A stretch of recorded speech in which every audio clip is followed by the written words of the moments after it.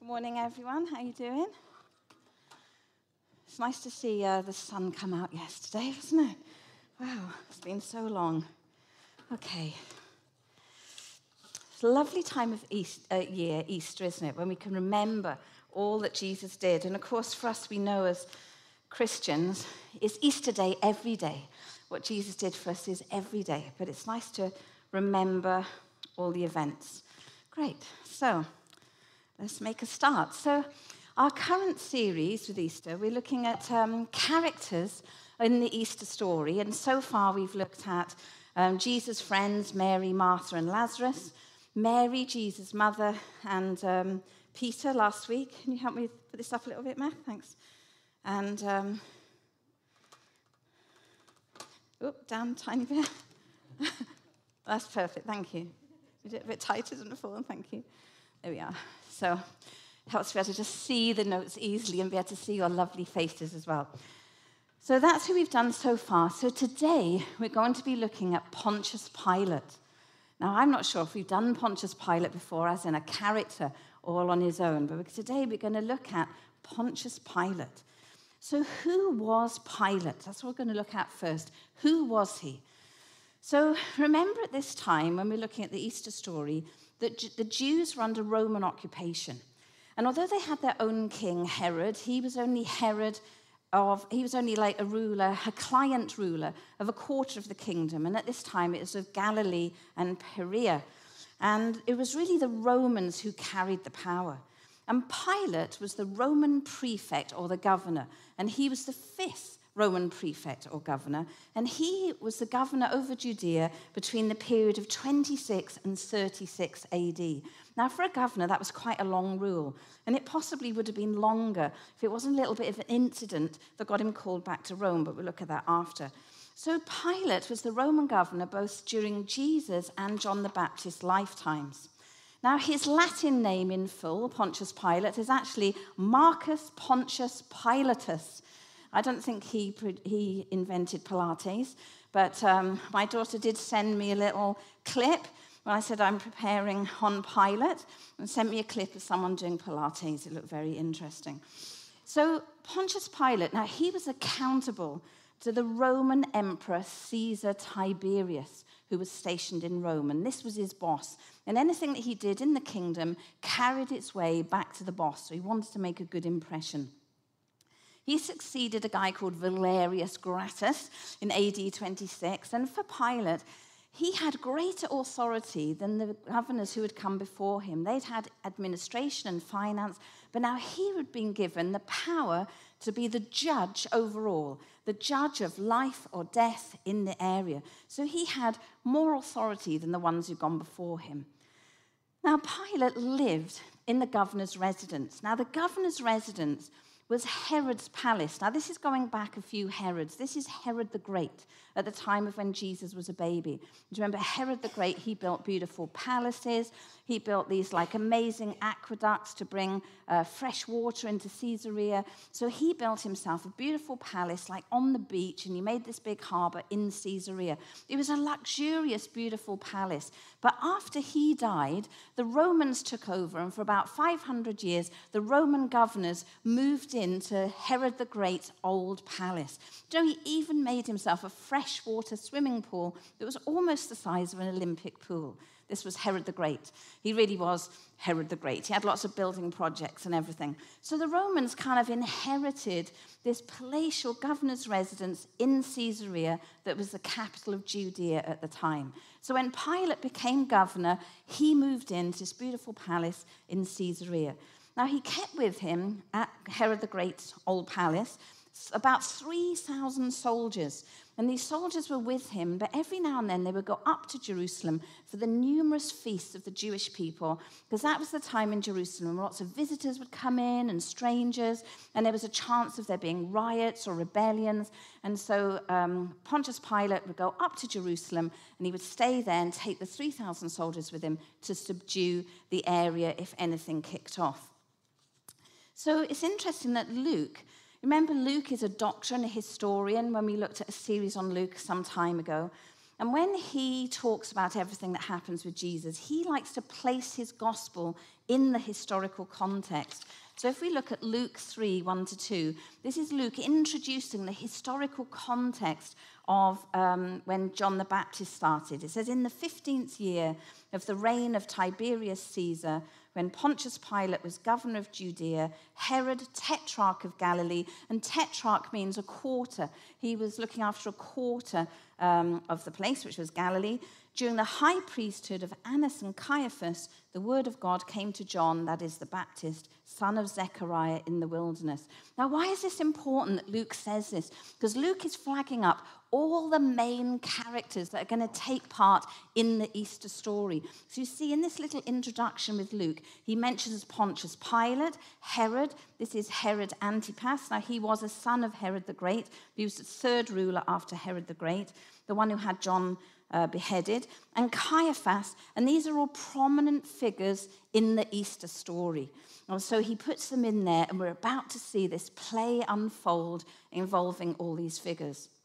So we know that Pilate was a real historical figure because he's mentioned in early historical accounts outside of the Bible. And there are various sources, and they record him as a strict, headstrong, authoritarian ruler. What Pilate wants, Pilate gets. So he was both rational and practical, and yet often going way too far and heavy-handed and using his power in like a heavy-handed way. Some records paint him as arrogant and cruel, others as inflexible, merciless, and obstinate. And he was certainly insensitive to the Jews. So here he is as a Roman governor, the occupying force, having oversee a religious group of people that his sensibilities are way far away from that. And so he often makes a mishap in not understanding the people he's governing. He often violated their customs, causing uproar with both the Jews and the Samaritans. He was the reigning force, trampling on their laws with insensitivity, and he stirred them up often to protesting. On one occasion, he allowed images of the Emperor Tiberius into Jerusalem. And I think he was trying to score points with Tiberius, that this would go back to Tiberius. He had images made that were carried through Jerusalem and in Herod's palace as well. And he had coins made, and the coins, they look pretty to us, but these were religious symbols of his pagan gods on the coins.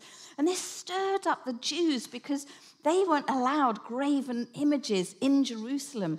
And so one time, the Jewish historian Flavius Josephus, he records a time when a great crowd traveled all the way to Pilate's palace in Caesarea. They were so offended with these images in Jerusalem.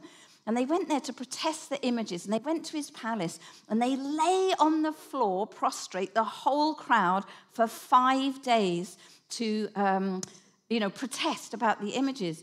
Now, Pilate just threatened to put them all to death, but when they would happily die for this, he had really miscalculated how strong their faith to God meant and their religion, and he knew he just couldn't wipe them all out, so he relented and took the images away. And it's interesting how we see him often bowing to public opinion because he doesn't want the news of a riot getting back to his boss. Another time, Josephus records that Pilate used funds from the temple treasury to build an aqueduct into Jerusalem. And obviously, this was offensive. They shouldn't be using the money for that. But for him, he thought, well, the Jews are benefiting from it. And this sparked a massive protest. But on this occasion, rather than backing down, Pilate sent plainclothes soldiers into the crowd. And when the protest went into an uproar, the plainclothes soldiers just clubbed many protesters to death. So he was a typical Roman ruler there in the time of Jesus. We see he was brash, insensitive, using his power, causing offense, sometimes backing down in light of mass protest. But I think most of the reason for that was not wanting a bad report to go back to the Emperor Tiberius. So what's interesting is after the time of the crucifixion, Pilate disappears from history after his rule. And according to Josephus and the Roman historian Tacitus, Pilate was sent to Rome to answer to Tiberius over a bit of a problem in Samaria. So in Samaria, there'd been a little bit of an uprising. It was small, but Pilate had overthought it, thought it was more than it was, and used excessive force against the Samaritans. And he was called back to Rome to answer in a trial for using too much force, for being oppressive, and for executing men without trial. But history tells us that he was going back to Rome. He was released of his office. He was going back to Rome. But while he was on the journey, Caesar Tiberius died. And when he arrived in Rome, Caligula had taken over. If you know your history, you know that's not good news for anyone. And that's the last we hear of Pilate. There are many rumors, but that's the last we hear on the historical record of what happened to him. Now, more recently, in 1961, there was a group of Italian archaeologists, and they were on a dig in Caesarea, and they unearthed there was an old theatre, and there was a stepping stone into the theatre. And when they pulled this stone up, they found it was actually an inscription to a previous resident of Pilate's, and his name is inscribed on it. In fact, if you go on Google Maps to Caesarea today, you can see the actual authentic one is in the Jewish Museum, but there is actually one on the harbour there. So if you type into Google Earth Herod's Palace, you can actually see a replica of it there in Caesarea. And they found this fragment of stone, and it's carved into it, Pontius Pilate, prefect of Judea. And there's actual hard evidence of him being there. And more recently, in November 2018, in a journal called the Israel Exploration Journal, sign up now, they found this discovery that when they did an excavation in Herodium, they found a copper ring, and the copper ring was engraved with Pilate's name. Amazing, 2,000-year-old copper alloy ring. But apart from these things, Pilate vanishes from history, but before he did, he certainly made his mark. So that's his history. We're going to look at now Pilate's part to play in the Easter story. Now, he was infamous for the role that he played, and the 4 Gospels record all different parts of what happened, and I've pieced them together to try and make an order of what happened on that fateful day when Jesus came before Pilate. So I'm going to read it now from the scripture, and I'm just going to ask the Lord to make it come alive for us, because there's something powerful in the written word of God. And so I've pieced together Matthew, Mark, Luke, and John into, I'm sure if there was an expert, they might say one bit slightly, Matthew, just close your ears, one bit slightly around the wrong way, but I've tried my best, but I think you'll enjoy it. So let's just pray. Lord, we thank you for all that you did for us. And we ask that you will open our hearts now to your word, that you will speak to us through your word of the events that involve you. Speak to us now by your Spirit. Amen. Okay, here we go. We start in Matthew 26, verse 3. Then the chief priests, the scribes, and the elders of the people assembled at the palace of the high priest, who was called Caiaphas, and they plotted to take Jesus by trickery and kill him. But they said, not during the feast, unless there be an uproar among the people. But luckily for them, when they were praying in the Garden of Gethsemane, Judas betrayed Jesus for silver coins, and the soldiers arrived in Gethsemane, and in Matthew 26 it records, then all the disciples forsook him and fled. So alone, Jesus gets taken to the Sanhedrin at night. We know from last week, Peter was following at a distance, but everyone else had left. In Matthew 26, and those who laid hold of Jesus led him away to Caiaphas the high priest, where the scribes and the elders were assembled. The chief priests and the whole Sanhedrin were looking for evidence against Jesus so they could put him to death, but they could not find anything. Many testified falsely against him, but none of their statements agreed. Again, the high priest asked Jesus, "Are you the Messiah, the Son of the Blessed One?" "I am," said Jesus. The high priest tore his clothes. "Why do we need any more witnesses?" he asked. "You have heard this blasphemy. What do you think?" They all condemned him as worthy of death. Then some began to spit at him. They blindfolded him, struck him with their fists, and said, "Prophesy." And the guards took him and beat him. When morning came, all the chief priests and elders of the people plotted against Jesus to put him to death. And when they had bound him, they led him away and delivered him to Pontius Pilate, the governor. Pilate said, "Take him yourselves and judge him by your own law." You can see that Pilate didn't want to get involved in this local religious dispute, especially at a time of a feast. And while he was being accused by the chief priests and the elders, Jesus answered nothing. Then Pilate said to him, "Do you not hear how many things they testify against you?" But he answered him not one word, so that the governor marveled greatly.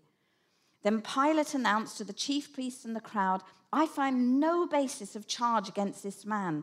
But they insisted, "He stirs up the people all over Judea by his teaching. He started in Galilee, and now he's come all the way here."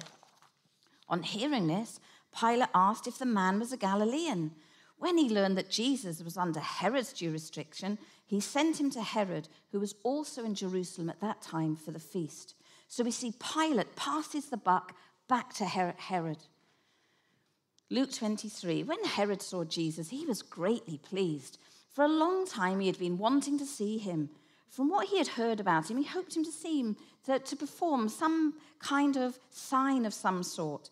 He plied him with many questions, but Jesus gave him no answer.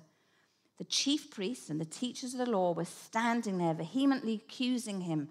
Then Herod and his soldiers ridiculed and mocked him. Dressing him in an elegant robe, they sent him back to Pilate. That day, Herod and Pilate became friends. Before this, they had been enemies. So Jesus is brought back to Pilate. And they began to accuse him again, saying, "We have found this man subverting our nation. He opposes payment of taxes to Caesar." You see how they're trying to catch him out because he's very sensitive to the boss, Caesar. And he claims to be Messiah, a king. Pilate takes Jesus inside to talk to him. So Pilate asked Jesus, "Are you the king of the Jews?" "You have said so," Jesus replied. Jesus said, "My kingdom is not of this world." "You are a king then," said Pilate. Jesus answered him, "You say that I am a king. In fact, the reason I was born and came into the world is to testify to the truth. Everyone on the side of the truth listens to me." "What is truth?" retorted Pilate. With this, he went out again to the Jews gathered there and said, "I find no basis for a charge against him." He said to them, "You brought me this man as one who is inciting the people to rebellion. I've examined him in your presence, and I found no basis for your charges against him. Neither has Herod, for he has sent him back to us. As you can see, he has done nothing to deserve death. Therefore, I will punish him and then release him." But the whole crowd shouted, "Away with this man! Release Barabbas to us!" Barabbas had been thrown into prison for an insurrection in the city and for murder. Wanting to release Jesus, Pilate appealed to them again, but they kept shouting, "Crucify him, crucify him." For the third time he spoke to them, "Why? What crime has this man committed? I have found in him no grounds for the death penalty. Therefore I will have him punished and then release him." So then Pilate took Jesus and had him flogged. The soldiers twisted together a crown of thorns and put it on his head. They clothed him in a purple robe and went up to him again and again, saying, "Hail, King of the Jews!" And they slapped him in the face. Once more Pilate came out and said to the Jews gathered there, "Look, I am bringing him out to you now to let you know that I find no basis for charge against him." When Jesus came out wearing the crown of thorns and the purple robe, Pilate said to them, "Here is the man." As soon as the chief priests and their officials saw him, they shouted, "Crucify, crucify." But Pilate answered, "You take him and crucify him. As for me, I find no basis for a charge against him." For he knew that they'd handed him over because of envy. The Jewish leaders insisted, "We have a law, and according to that law, he must die because he claimed to be the Son of God." When Pilate heard this, he was even more afraid. And he went back inside the palace. "Where do you come from?" he asked Jesus. But Jesus gave him no answer. "Do you refuse to speak to me?" Pilate said. "Don't you realize I have power either to free you or to crucify you?" Jesus answered, "You would have no power over me if it were not given you from above. Therefore, the one who handed me over to you is guilty of a greater sin." From then on, Pilate tried to set Jesus free, but the Jewish leaders kept shouting, "If you let this man go, you are no friend of Caesar. Anyone who claims to be a king opposes Caesar." When Pilate heard this, he brought Jesus out and sat down on the judge's seat at a place known as the Stone Pavement, which in Aramaic is Gabbatha.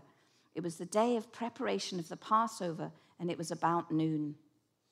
While Pilate was sitting on the judge's seat, his wife sent him this message: "Don't have anything to do with that innocent man, for I have suffered a great deal today in a dream because of him." But the chief priests and the elders persuaded the multitudes that they should ask for Barabbas and destroy Jesus. Then the governor said, "Why, what evil has he done?" But they cried out all the more, "Let him be crucified." When Pilate saw that he could not prevail at all, but rather than an uproar was rising, he took water and he washed his hands before the multitude, saying, "I am innocent of the blood of this just person. You see to it." But with loud shouts, they insistently demanded that he be crucified, and their shouts prevailed. So Pilate decided to grant their command. Wanting to satisfy the crowd, Pilate released Barabbas to them. Finally, Pilate handed him over to be crucified. So the soldiers took charge of Jesus. Carrying his own cross, he went out to the place of the skull, which in Aramaic is called Golgotha. There they crucified him, and with him 2 others, one on each side, and Jesus in the middle. Afterwards, when it was all over, Joseph of Arimathea asked Pilate for the body, and Pilate said yes. And Joseph of Arimathea buried Jesus in his own tomb. The chief priests go to Pilate and request a guard. Pilate says, "Go ahead, you arrange it." Pilate that day is the only one, as the judge of Judea, with the authority to let him go or to impose a death sentence on Jesus. He caves to pressure and lets the crowds have their way. Josephus records Pilate's notorious role in agreeing to the execution of Jesus, an innocent man on a Roman cross. And sometime after this, not long after, Pilate is recalled to Rome over the issue of Samaria and is never heard of again. That is powerful, isn't it? When I think of what Jesus went through for us, I'm just astonished, really. Okay, 4 thoughts to finish off. So we know who Pilate is. We see his role in the execution of Jesus. And I'm just going to bring out 4 thoughts from this story. The first thought that really seems so clear to me is this whole bowl of water. So we've got this bowl of water that Pilate calls for. And he calls for a bowl of water, and he dips his hands in it, and publicly, as like a public symbol, a ceremony, he washes his hands as if that is going to do anything, but he washes his hands saying, "I'm out. I'm opting out. No responsibility here." He had the responsibility, but in this sign, he showed everyone he was opting out. When Pilate saw he was getting nowhere in Matthew 27, but instead an uproar was starting, he took water and washed his hands in front of the crowd. "I am innocent of this man's blood. It is your responsibility." And I want to contrast that with another bowl of water that just the night before, Jesus was having the Passover meal with his disciples, and he took off his outer robes and he went and got a bowl of water. And this bowl of water, he used it to wash their feet. He washed their feet as a sign. He wrapped a towel around his waist. It says in John 13, he got up from the meal, took off his outer clothing and wrapped a towel around his waist. After that, he poured water into a basin and began to wash his disciples' feet, drying them with the towel wrapped around him. "Now that I, your Lord and teacher, have washed your feet, you also should wash one another's feet. I have set you an example that you should do as I have done for you." Now, when Jesus takes this bowl of water, it's a whole different demonstration. He takes this bowl of water to demonstrate sacrifice and love and his deep care for his disciples, and to demonstrate, I, the Lord of all, I'm going to submit my life even to death for your sake because I love you. And it was a sign of love, such incredible, incredible love and a deep sacrifice. And he said, see, as I do this, you do it for one another, how we're meant to serve one another like Jesus. And for me, when I read this story just the night before, there is a bowl of love and service. And then the next day, there is this bowl of washing his hands and having nothing to do with it. There's like a bowl of opting in, all in, completely all in, even to death, and a bowl of opting out. And it was a really powerful symbol to me. And I feel it's like we have a choice in life as well to copy Pilate or copy Jesus. The washing the hands or washing the feet, powerful symbols of completely opting in. Jesus, you gave your life to me, count me in. Wash my feet too, let me serve others. Or the opting out. I think as well with our baptisms coming up, if you are a follower of Jesus, if you've opted in, and you're a follower of Jesus, you haven't been baptized yet, get baptized. Come into the waters of baptism. It's a step of obedience.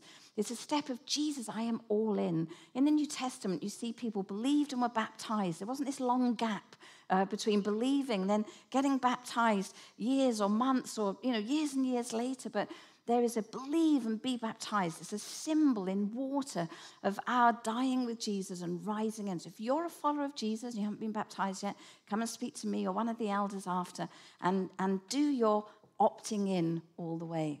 That's a powerful thing, the water, isn't it? Two bowls, so close together, opting in and opting out. The second thing that struck me was Pilate's wife. Now, her name was Claudia Procula. She says, don't have anything to do with this innocent man. I have suffered a great deal today in a dream because of him. Now, it's interesting that it's a dream today. Was it like a daydream? Was it a vision? It wasn't a dream in the night. It was a dream in the day. Now, she's either having a nap in the day or some kind of vision, warning, and that she sends this message to her husband, and he's up there, ruling in front of everyone, and somehow gets this little message not to have anything to do with Jesus. And rather than standing up for him and freeing him, he abdicates all responsibility but stays true to her warning. It made me think about dreams, prophecies, warnings. When we read our Bible, that there's a line. This line is following Jesus. This is a load of behaviors and attitudes that are consistent with our following of Jesus. And then there's crossing the line of behaviors, attitudes, ways of living that are not part of following Jesus. We know these things, and they're like warnings that things will go well with us when we obey Jesus and his ways, because he knows how we work best and what's good for us. And I just wanted to encourage us this morning to make sure that we listen to the Lord in our life. And we don't, blunder on or blunder ahead. But Pilate was stopped for a moment by this warning from his wife. And in Psalm 119, it says, your word is a lamp for my feet, a light to my path. When we're making decisions, when we living out our life, to live it out by the word of God, which will show us the way like a lamp. Or in Proverbs 3, I love this verse here. It says, trust the Lord with all your heart and lean not on your own understanding. In all your ways submit to him, and he will make your path straight. And it's saying in all our life, submit our life to Jesus. As we're walking with Jesus and we submit our life to him, he will direct our paths. And just to encourage us again, if we're making big life decisions that affect us or affect others, to ask a wise leader within the church, a wise friend, to seek counsel on it, and to trust the Holy Spirit in us. We might be in a moment in life that we just say, Lord, is this right? Lord, should I do this? Should I say that? And we just listen to the Holy Spirit's guidance in our life. Okay, number 3 is when Pilate says, what is truth? And I wonder, How much did Pilate or his wife know about Jesus before? Surely they must have heard about the multitudes and the miracles, and how much did they know about him? And now Pilate has this face-to-face conversation with Jesus. And when Jesus talks about a kingdom from another place, Pilate is like, what is truth? And how deep did that question go? I don't know. But at this time in our society, there is that question. People are asking, what is truth? Especially post-COVID. You know, as I speak to people who run hotels or other agencies or hairdressers, they can't get people back to work after COVID. People are saying, I don't want to do those hours for little pay. I'm not coming back. Recruitment has been hard. There's been a shift in people's thinking since COVID, but also that shift has been an openness to finding out about Jesus. And recently, the Bible Society did research across the UK and specifically in Wales, and the Talking Jesus survey was also updated as well. And interesting, we don't have time to go through all their statistics, but what Matthew shared at Small Groups Together, if you didn't happen to catch Small Groups Together, you can go back online and to the links for your small group leader and watch it where Matthew did it in more detail. But it's interesting there that through the Talking Jesus survey and what Patrick Dixon had been sharing, that people who don't know Jesus, those who'd had a conversation with a friend about Jesus, they were asked, how did you feel in that conversation? Were you uncomfortable? Did you enjoy it? How did that feel for you? And 75% said, I felt comfortable with that conversation.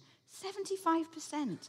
So when we share our faith or something that's happened or something that we did in church, 75% of the response is people saying, I was comfortable with that conversation and I would like to have heard more. And then 36% of those people said, after that conversation, 36% said, I feel open to an experience or an encounter with Jesus. 36%, and that has risen since the last survey. So people are even more open than before to say, I'm open to an experience of Jesus and to an encounter with him. And more than that, 1 in 5 of those who'd been shared with said, if I had been invited by that person to church there and then, I'd have said yes. I want to come. I want to find out. So with our Alpha that's coming up, April the 20th, it's like an amazing time right now where there is openness. And like Matthew was sharing at Small Groups Together, that we share those invitations like the sower sowing the seed. When the sower sowed the seed, it landed on all different types of ground, some responsive and some not. But our role is just to sow the seed and make the invite. So for us to know at this season, just like Pilate was asking, what is truth? People right now are open to us sharing or an invitation to come along. So there's invites at the back. Please take a whole wad of them, and in the next couple of weeks, just share them anywhere you like, and let's see people who may encounter the love and forgiveness of Jesus like we have. That we don't keep that to ourselves, but we share it. And the last point here that I noticed in this story is that Jesus is in control. Jesus is in control. In John 19, when Pilate said, don't you realize I have power either to free you or to crucify you? And Jesus answered, you would have no power over me if it were not given to you from above. And Jesus, he had the power. At any moment, he could have called angels down to free him. He could have walked off. When I see what he went through, not just the cross, but everything up to that point, staying silent for us, the beatings, the slappings, the flogging, the abuse, the humiliation. And Jesus chose to stay quiet through all of that. He didn't want to interrupt the momentum that would take him to the cross. So Pilate says, I have the power, don't you realize? I could free you or crucify you. But earlier when it says that Jesus set his face to the cross, he set his face to Jerusalem, he knew what was going to happen. When he was in the garden and he prayed, Father, if there's any other way, take this cup from me, but not my will, but yours. And there was no other way. Jesus was sinless, and he had to go all the way to the cross to die for us, to die for our sins. He was the only one that could do it. And so he kept his mouth closed out of love for you and love for me. Out of that great love, he said nothing. He endured that abuse and the false trial, being dragged here, dragged there, and finally taken to a cross. And why did he do that? It wasn't in Pilate's power. It was in Jesus' power. He would go to the cross to die for us. It's just astonishing love that he would do that. And today, let's receive that love.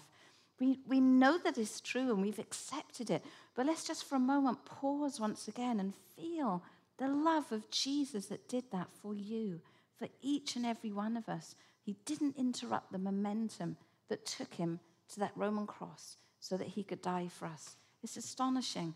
So for us to know that Jesus is in control, however desperate something looks, however difficult it is, whatever season you're in right now, Jesus is in control. And I love in Psalm 103 where it says, the Lord has established his throne in the heavens, above every throne. The Lord has established his throne in the heavens, and his kingdom rules over all. And when Pilate says, so you are a king then? And Jesus says, yes, but not of this world. Jesus is the king over everything, the supreme power. Now, as you and I, we're like approaching Easter Day next Sunday. We're approaching Easter. I feel like we're looking up to the cross. We're looking up to what Jesus did for us and remembering and appreciating all that he did because he loved. And we remember that deep sacrifice that Jesus made, willing to go to the cross in our place to make us right with God.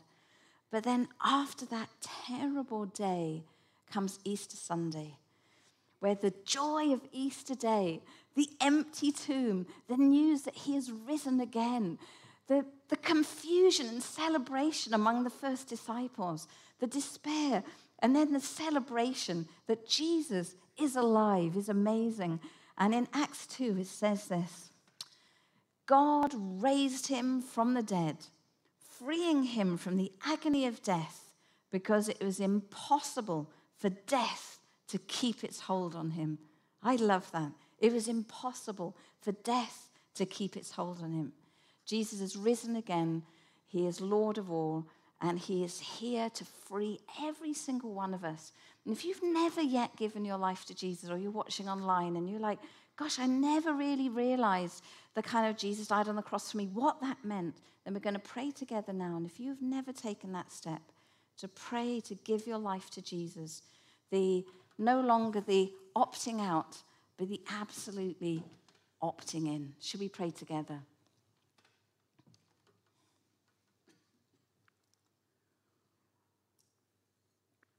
And if you want to give your life to Jesus, and just pray this prayer with me, and if you pray it sincerely, God will come and forgive you your sins. He will be with you through your life now and give you a place in eternity when you die.